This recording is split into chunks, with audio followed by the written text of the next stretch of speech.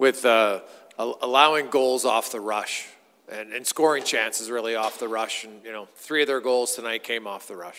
Yeah, I mean, it's something that we know we need to take care of, and we've been working on it. And tonight we let it slip a little bit, and first 2 are basically 2 breakaways. So I mean, it's or even 2-on-0. So it's tough on Smitty, and we obviously need to clean that area up and be better tomorrow. You guys have been running pretty hot heading into the All-Star break. Can you kind of pinpoint why things were a little off today? Was it, I mean, both teams are rusty, so it isn't that, but can you just kind of, why you didn't look like the team you looked like before the All-Star break?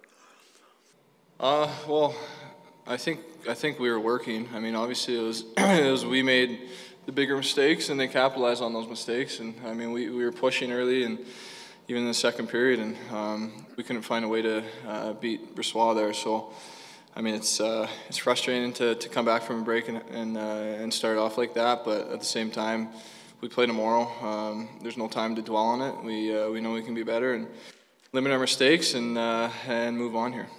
Maybe for Zach, is this, people look at this, is this like a measuring stick game where you look at where you guys need to be moving forward if you want to be in, it's kind of that heavyweight division of the Pacific?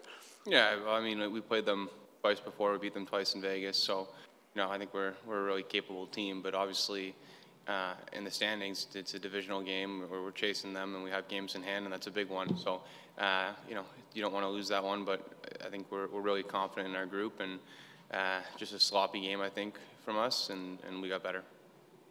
You just addressed it a bit there, Zach. But did you feel like you had what you wanted in the early going, and then mistakes kind of took it away from you a little bit, or what did you make of your start? Because I know that's a focus. Yeah, I thought our start was good. I thought there was a lot of almost plays. We just missed on a play, or you're just a half second late, and your timing is a little bit off, and those half second plays lead to chances and goals, right? I think that we were just a little bit sloppy in that sense, and our execution on certain plays, weren't there, and that's how you give up a breakaway, and then obviously a 2-on-0 and odd man rushes, and even finishing off the kill and another odd man rush, right? So those odd man rushes come from lack of execution, and those things can happen. You guys went through a pretty long stretch, Ryan, where there was a lot of frustrating hockey happening. What would you say about kind of your ability to not fall into that frustration mode and pull yourselves out of it, and how important that is? And you're obviously maybe at times weren't able to do that tonight, but.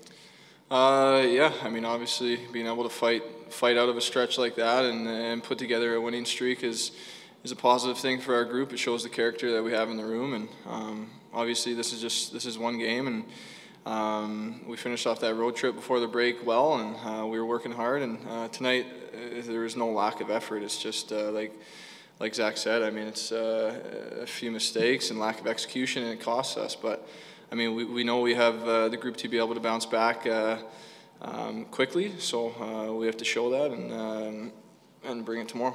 A lot of times during that down stretch, you would lose a game and then you'd have to sit on it for 4 or 5 days. Is it going to be helpful that it's basically a playoff mentality for the next 10 or 12 weeks? Yeah, for sure. I think, like you said, there's no time to sit around and think on it. We play 40 games in 80 days or 81 days, so I mean, we're literally playing every second night, and you got to play. I mean, you got to bring it every night, and tonight we didn't, and tomorrow we get another chance. So we got to move on and put our best foot forward tomorrow. Just one for me back here. Probably best for Ryan. I just wonder what you thought of the power play tonight. A couple chances, but I know Zach's used the word sloppy. Does that kind of categorize the power play as well? Well, I think, like he said, just lack of execution on the power play as well. When we're feeling it 5-on-5, and I mean, it translates.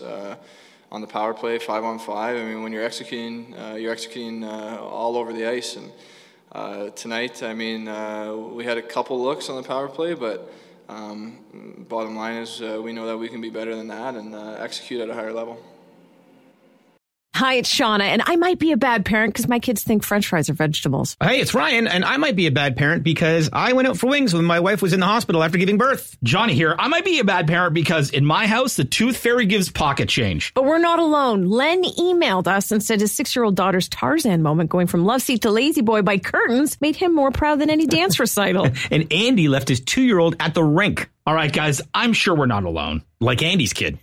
For stories and confessions like this, make sure you check out our podcast. It's called Bad Parents, and it's available wherever you get your podcasts. I left a glove at the rink.